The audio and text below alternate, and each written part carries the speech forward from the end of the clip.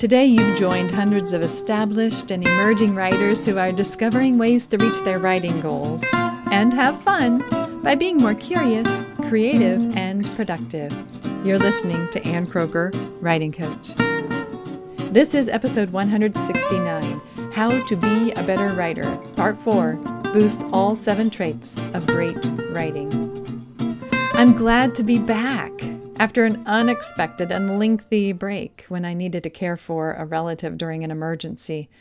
I'm sorry I didn't have a way to let you know in the midst of it, but it looks like things are slowing down and I'm back in business, able to encourage and support you and your writing again.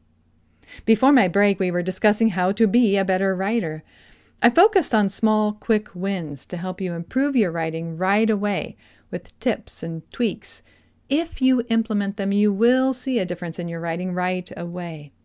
But I realized I want you to see how all writing advice fits into the bigger picture of how we arrive at great writing. So I wanted to share with you the 6+1 traits.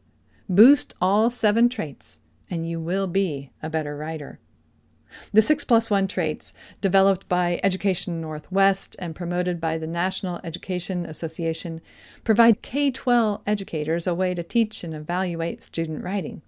I used these categories with high school students and found that whatever their projects, essays, term papers, even creative writing projects like poetry and short stories, the 7 traits gave me a way to instruct and provide input. And the traits gave them a way to think through how to make any given piece clear and strong. While it may be geared for training young writers, the categories are useful for all ages and all levels of writing experience. From a blog post or social media update to a book, fiction or nonfiction. The traits serve as useful reminders and guides for all stages of the writing process, from idea and developmental stages down to the final proofread. I love that they don't focus disproportionately on conventions, usage, punctuation, capitalization, and grammar. It includes that as one of the traits, but only one of the key characteristics of writing. By exploring each trait instead of fixating on one or two, we don't neglect areas that need attention. In fact, examining all the traits, we identify strengths and weakness not only in a given project, but in ourselves as a writer.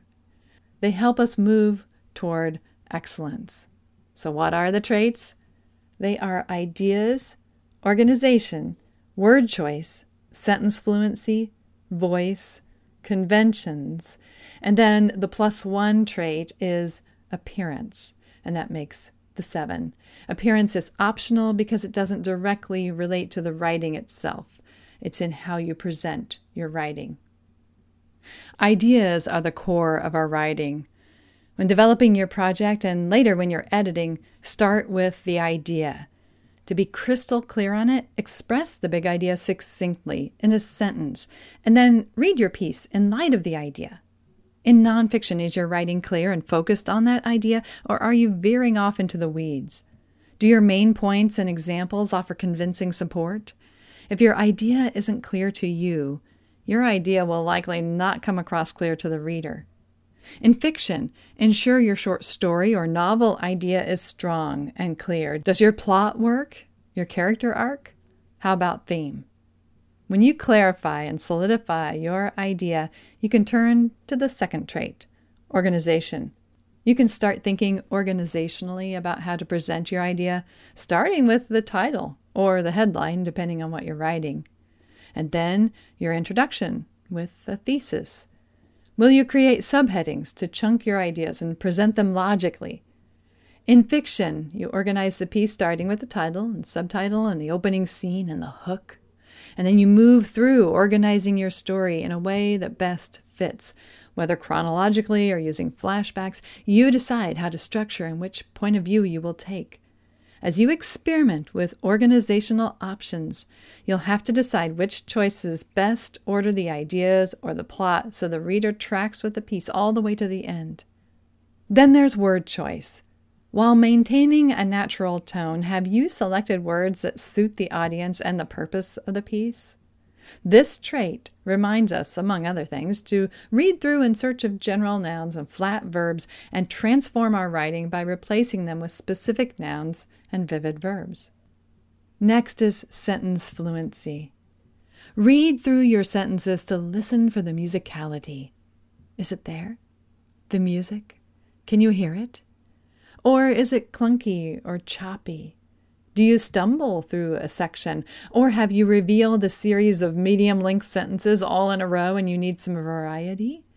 This trait sends you back to the piece to find flow at the paragraph and sentence level so that within sentences you feel that pulse, and then from sentence to sentence your piece flows. Sentence variety is often critical. Voice. After addressing higher level concerns like ideas and organization, followed by word choice and sentence fluency, voice may come naturally. Or we could consider voice before that when we draft, before worrying about sentences and words, and write in a comfortable, conversational, natural tone, true to how we sound. Though voice gets a category all its own, the point is not to be an original or unoriginal voice. It should match the purpose of the piece and the audience, and sound like you on the page at the same time. You'd want your friends recognizing you when they read you. Then there's conventions. The last main trait related to the writing itself is listed among the primary 6. So often, educators and editors zero in on conventions. Conventions are important. That's why they get an entire category dedicated to issues such as capitalization, spelling, and punctuation. But they're actually one of the last things to consider.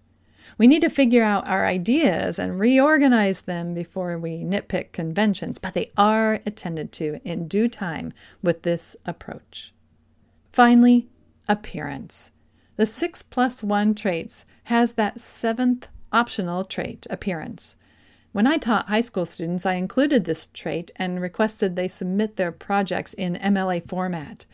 Adults can consider appearance as well.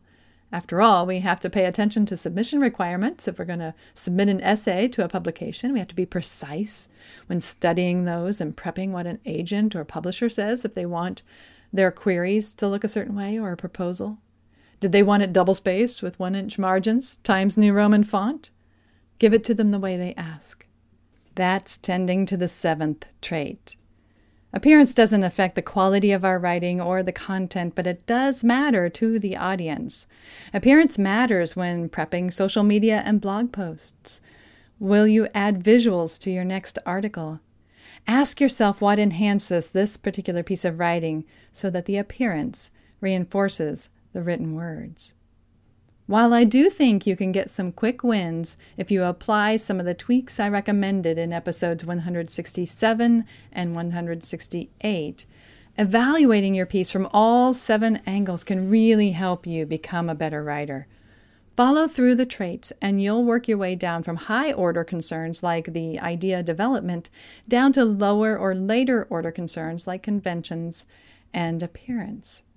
Again, I want to give full credit for the terminology to Education Northwest, and I'll send you to them for some original documentation that you might like to review.